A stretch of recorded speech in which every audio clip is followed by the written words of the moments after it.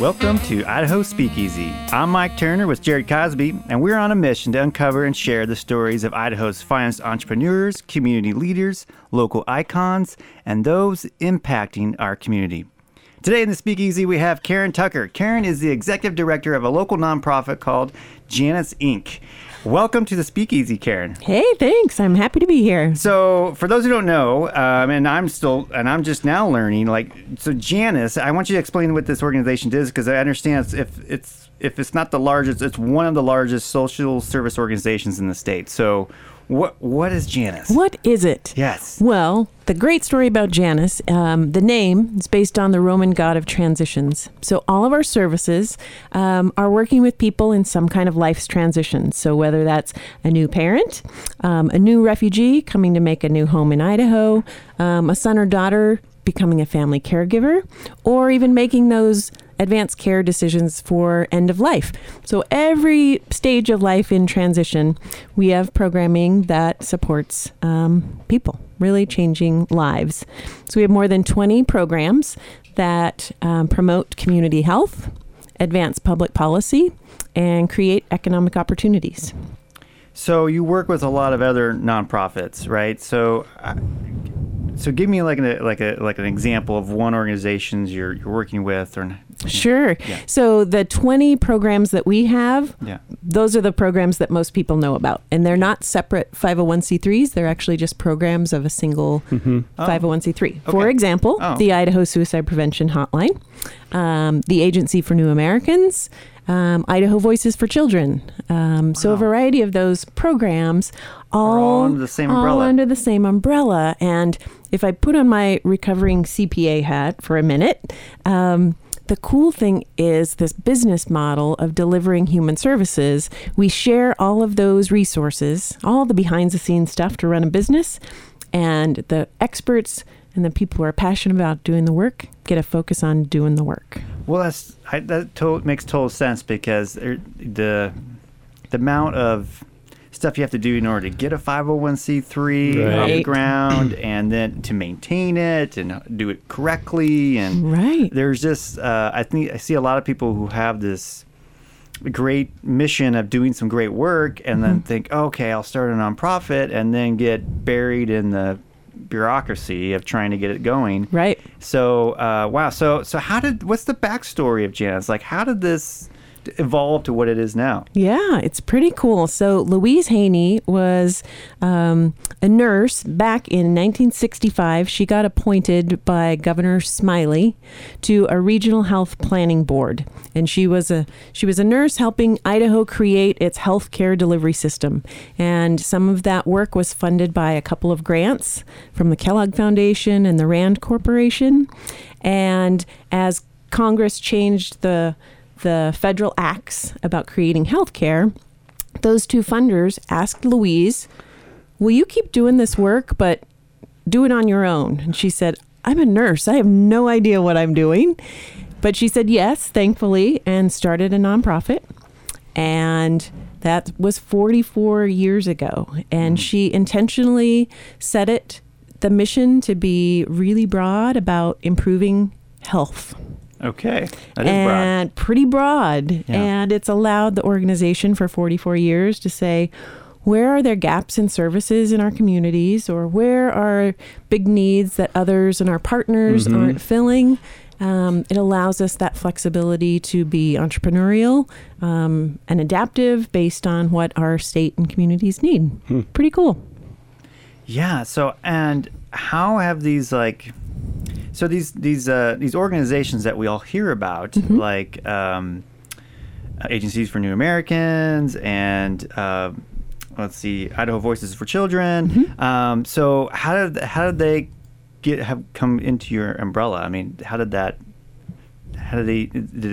they exist on their own initially, or did they kind of develop inside of your organization? Great question. And yes, all of the above. Okay. Yeah, it kind of depends. Some of our programs, we've been operating for 25 years, and we applied For example, the Idaho Office for Refugees, we're the statewide administrator for refugee resettlement in Idaho. That came about when Idaho chose to privatize that service, and they needed an organization outside of the state government to operate it. Another Early Head Start we've been doing for 20 years. We applied when the Early Head Start program became a program in our country, and we applied to operate that and have been doing it ever since. Others, for example, the Suicide Prevention Hotline, when Idaho was the last state in the country not to have a hotline, multiple partners came together to do a strategic plan and find funding. They needed somebody to operate it.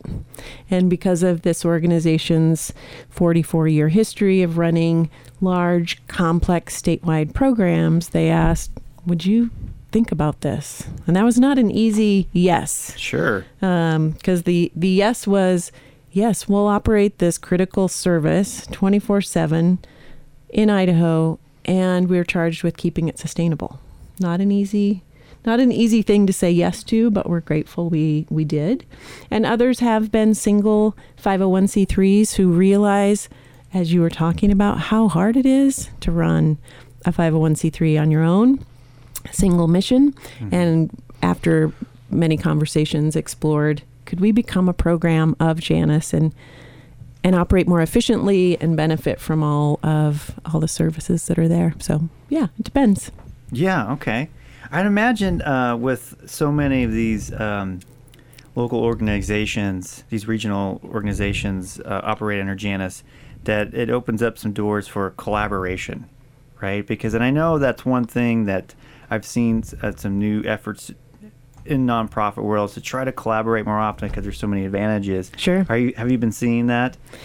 So we experience that in both internally with the diversity of our programs, mm-hmm. and it took some intentional work, and we work on it every day. Okay. So when a client comes in the door, they may be coming to talk about starting a small business and accessing a microloan. But then we also may find that they want to run a childcare business, and their childcare business might want to get a CSA from Global Gardens and have fresh food for their kids.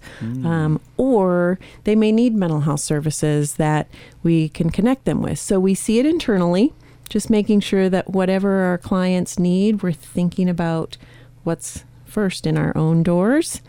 And then partnership-wise, absolutely, we know that we partner with probably every nonprofit in the state, knowing that we can't do it alone. So a new great example, we're so excited, our English Language Center is going to be moving their services into Taft Elementary, into the community school, and offering language services in the community in partnership with the school. So it's I think limitless opportunities. Just people need to be really creative and entrepreneurial and open to what's possible. Tell us a little about the infrastructure of Janus. I mean, like, how many people you got working over there? Yeah, it's hard to keep track of. So we are statewide, about 130 employees. Okay. Wow. And yeah, for a little nonprofit, right? Right. Not bad. We're in 8 different locations across the state. Okay. All the way from North Idaho down through South Idaho. We have probably 20 to 25 employees who work across the state from home offices. But a majority of the employees are here in the Treasure Valley.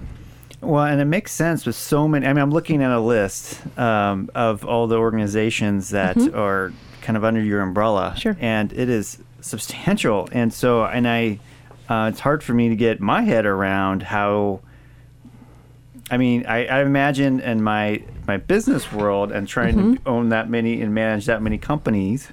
Yeah, exactly. Is quite the task. And so. Being the executive director, so how is that? How do you know when you're having success and you're moving forward and you're on the right path? And what kind of goals are you guys trying to reach? Some of that kind of stuff. Yeah, that's a mighty big question. It is. Because I'm trying to pose it. I'm really trying to. Every nonprofit has the same reaction, though. Right. I'm trying to get my head around it. Like, how do you guys make that work? It's a really interesting idea. Have you seen this done in other states, the organization like Janus? I've looked over the years, so I've been with the organization for coming over 17 years, and I regularly look when I'm at conferences and interacting to find a similar model to help learn from, to be able to call and say, how do you deal with this? Right. But I have not been lucky enough to find an organization that's similar. Yeah. So we're all really creative. So do you get the flip side then? Do you have people in other states calling you and saying, how do you do it? Sometimes. We've definitely had funders ask how we do that. From the funding perspective, it's really an exciting model to invest in because it's a majority of the program dollars go directly to programming. Right. And it's a really cost-effective way to do services. So funders ask regularly, and I've presented at conferences of here's a unique model to consider when your community or your state's struggling with resources. Here's one way to share resources and get rid of duplication, but still have really effective, powerful services. Yeah. Yeah, but it's crazy making, no doubt. Yeah. No doubt. So you said you've been with the organization 17 years. Yes. So let's talk about you a little bit. So Karen, what were you doing? What led up to you getting involved with this organization? Yeah, good question. A straight path, I assume. Yes. Plan from childhood. Yep. Here I am. So I was a CPA, as I joked and called myself a recovering CPA. I worked in public accounting and had a few jobs prior to that in construction, but I was an auditor and I worked for one of the big 5 public accounting firms, worked my tail off, long hours. Exciting stuff too. Exciting stuff. Actually, it was pretty cool. Was it? The auditing side of it probably is unique. The client part was really cool. Yeah. Morrison Knudsen back then Washington Group was one of my biggest clients. So as an auditor, I actually got to go out on job sites and audit these major construction projects. So it was pretty cool. For being an accountant, mind you. Yeah. You mind you. Right. It's pretty exciting for accounting, right? Yeah. You had the rock star accounting job, yes. Exactly. And then my mom got ill and she passed away when I was 32. Oh, wow. And after working for almost 8 years at a pace that everyone who's been in that kind of career can appreciate. Yeah. Kind of it was an eye-opener of, life's pretty short. Right. And is it really worth it? Right. Yeah. Do I really want to put that much time, energy, really 100% of my life into work? So I had the opportunity to take a year off. I joked that I retired and I got a dog and I started running and I volunteered and I worked a temp job at Edwards Greenhouse and kind of just got my life like, oh, okay, here's what life could be. Took time to yourself, yeah. Exactly. And then I started looking for a job and I found this accounting position at, this organization was then called Mountain States Group. And I'm like, cool, I can be an accountant for good and actually make a difference. So I applied. It came up once early in my retirement, if you will. And I said, nope, not ready. I want to take more time off. Then the darn job came up again 3 months later. So I took that as a sign I should apply. Right. And I applied and got it and was the CFO for the organization for 11 years. Okay. And then about 6 years ago, got asked to step into the director role and had really no idea what I was going to do, but said, okay, sure, I'll give that a whirl. Wow. And so what is the goal for Janus, moving forward? I mean, you have a lot of different organizations under your umbrella. Are you hoping to get more? Are you hoping just to focus on the ones that you have? What's kind of your, what's the future look like? Where are you hoping to go with it? Yeah. Well, you asked the question of, how do we set our goals? And this organization is really hard to do that with, just because there are so many services that we offer.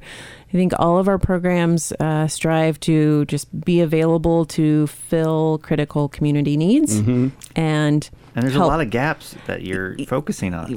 Right. So it's really more about providing the high quality services that we offer rather than always striving to expand And or do more, do more. It's continuing to do the quality and working with our partners and listening to our clients of where their needs and gaps, and being able to adapt to those. Frankly, right now, our future is, at least with the refugee resettlement work, it really is uncertain. This administration has really changed the national landscape and belief of that, what was a long-standing bipartisan program, humanitarian program, that is slowly being whittled away and kind of step by step trying to be dismantled, which has been extremely disheartening and really challenging to, come in the door every day, keep doing the good work we're doing and navigating those kind of political changes. So I think our next, couple of years is how do we be really adaptive to navigate these uncertain times? Right. So on that same kind of line, in the last, being there 17 years, what with your, not just your partners, but your programs, what has changed over those 17 years? Have they all just been there and they're all going strong, or do you see some of those needs kind of fade away, and then with a new world, so to speak, you see new ones pop up that you need to address? Yeah, that's a great question. I talked about one earlier, with the suicide prevention hotline. That was. And what year was that? That was in 2012. Holy cow! So in my 17 years, that's relatively recent. One of our newer programs that's now been going on its 6th year. The other big change our organization made was adding the advocacy and policy work. That's a unique thing in the nonprofit field. Not all organizations feel really confident doing that. Our board and I and program director really made the intentional decision to say, you can do direct service all day long, but if clients are experiencing barriers with policy, they're going to keep running into that same challenge until you change policy. So 6 years ago, we also made that change to start doing advocacy work to inform policies that help ensure we have healthy children, families, and communities. So that's another big organizational shift. Does that go straight into the political side of things, lobbyists? So you kind of have that whole arm going. Okay. Yeah, absolutely. And the Idaho Center for Fiscal Policy, for example, it does a lot of the analysis on the implications of tax decisions or the revenue into the state, and they do the research and the analysis to say, here's what this decision does for a family in Idaho, and does more just the informing based on their analysis. Because Idaho's legislature, they run lean. They don't have staff to do that kind of research. So the Idaho Center for Fiscal Policy has been a great resource. Say, we analyze this tax decision, here's what it's going to do for a family of 4, for example. So you can predict what your services may have an uptick in. Yeah, exactly. And Voices for Children does a lot of advocacy work. And advocacy really is educating partners and stakeholders and constituents of the needs of children and families in Idaho. And they work with hundreds of partners across the state. So it's been a really meaningful addition to our work that's, especially in today's times, even more important. How does your funding work? I mean, I know that if some people are very interested, I know people who are very supportive of some of these organizations inside your umbrella. Sure. And and so when money comes in, and if it's all under the same 501c3, and is it allocated ahead of time? How do you handle that as far as, donations coming in? Right. So putting my recovering CPA hat back on. He wants a CPA, always a CPA. Unfortunately, I'm trying to bust that image. Yeah.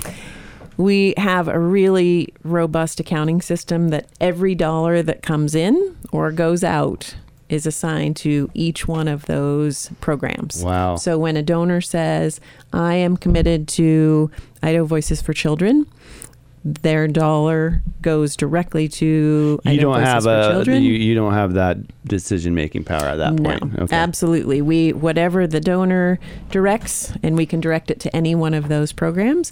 We also have donors that support the organization as a whole, and then we have a little more discretion. Yeah. Same with grants. We have quite a few grants, and we apply for those generally for the individual program work. So it's pretty clear that grant is for the Agency for New Americans, if you will. That's the best opportunity of being successful, probably. It's easier for sure to tell the story of a newly arrived refugee or a caller to the suicide prevention hotline. That's where the stories are. Oh, yeah. And the heart is, and what donors can connect to. Talking about the behind the scenes, shared accounting in HR. It's like, snoozer. Yeah. So it is complex. We have about a $15 million annual budget, which we feel, really grateful for, but it allows us to serve more than 35,000 Idahoans a year, plus all of our policy work that, really touches all of us. Right. Yeah. Yeah. Wow. And so, do you ever find that any of these entities that, like if someone's out there and maybe has an organization that they're trying to get started or it's already started, are you looking for more, or is that something?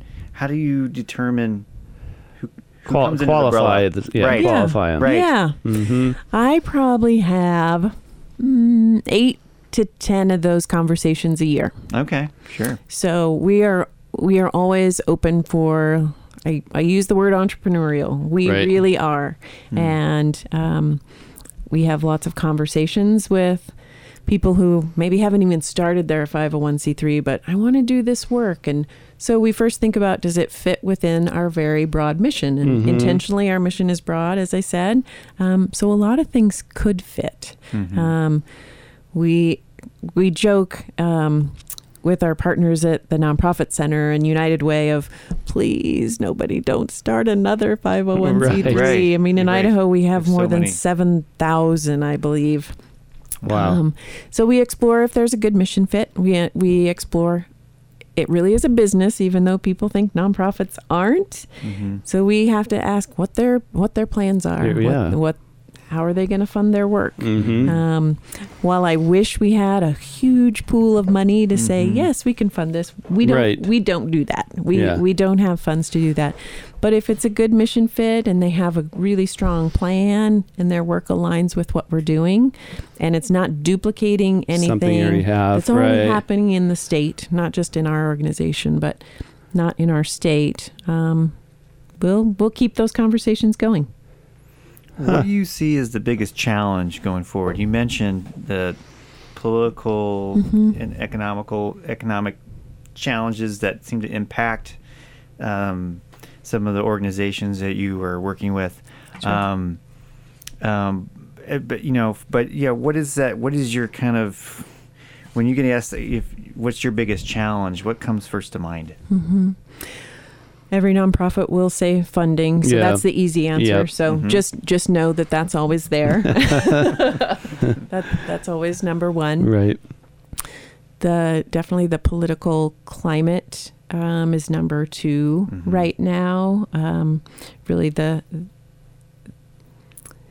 lot of the work that we do is really supporting diverse communities that is not well received at some times right now, and we are really working hard to ensure people who are here feel safe and welcomed. Boise has been recognized nationally as one of the most welcoming cities in our country, which we're really proud of. And there's a diverse network of partners that work to help ensure that. Yeah. And we have employers who are on board, and it's a challenge, but it's also, there's so many bright spots that reinforce and remind us of, we really are a great place to live, that help reinforce that. We interview quite a few nonprofits on this show, and one of the questions that we ask quite a bit is their reach, city versus rural. And a lot of the times the rural areas of Idaho, being the size of the state it is, it's hard for them to get their resources. How do you guys do that? Are you guys fairly good at reaching those smaller communities? Sure. You all know, Idaho is a unique place with a lot of land and a lot of roads to travel. Right. We have our Early Head Start work that serves pregnant moms and kids 0 to 3. Those are up in northern Idaho, so Bonner, Kootenai, and Shoshone counties. So some of the more remote places in northern Idaho. We do homelessness outreach with a project called PATH. It's the Project for Assistance for Transition from Homelessness, and we actually have employees all over the state that do outreach in every single region of the state. Nutrition Works is another great program. It helps child cares, both centers and homes, get healthy meals to low-income kids, and they're throughout South Idaho. So we have employees in South Idaho that are doing that work. So we do our best. Yeah, so I know. Yeah. It's tough. It indeed is tough. The hotline is a great example. That's definitely a statewide service. Right. And when you look at our reports, we do get calls from every county of the state. Right now, the call center and the volunteers are all here in the Treasure Valley. And that's a piece we're trying to figure out of. There's people all over the state who want to volunteer and be involved. How to give them that ability to do so. Yeah. So that's what we're trying to figure out, how to engage volunteers. But definitely that service is available to anyone in Idaho statewide, and reaches all those rural places. If somebody wants to learn more about your organization, is it going to janus.org, JANNUS.org? Correct. Okay. Yes. And if you don't go there, I would imagine you'd see all the different programs that you have going on. And I can see, like I said, I have a nice, colorful sheet that shows me everything. But it's hard to get my head around because there's so many. Yes. And it's such a large overall mission, but the impact you guys are making, with all those programs combined, is so substantial. So I'm so glad I understand that more about this, because I think you guys are doing some amazing work and giving these programs that we're more familiar with, knowing that there is more to it, and I don't know. I just think it's a really cool thing, and I'm so glad we got you in here to the studio to talk to you about it. I'm grateful. Thanks for the opportunity. So again, for people that can learn more, you can go to janus.org, JANNUS.org.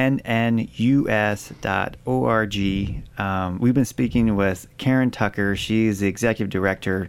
Karen, you've had, I did some Googling on you. You've been recognized by multiple places. Dude, don't ever do that. I saw you on the Idaho Business Review, if it's, CEO of Influence. He seems like, and I saw you in a number of different write-ups, and I can see why. You're doing some amazing work, and it's a privilege to have you here and learn more about your story and your organization that you've been at for 17 years. Yeah, indeed. All right. Well, again, thank you for coming in. Yeah, thanks, Karen. Yeah. And we look forward to continuing to watch what Janus is up to, and hopefully supporting many of the organizations that you guys are helping run on the back end. That's awesome. Yeah, thank you so much. All right.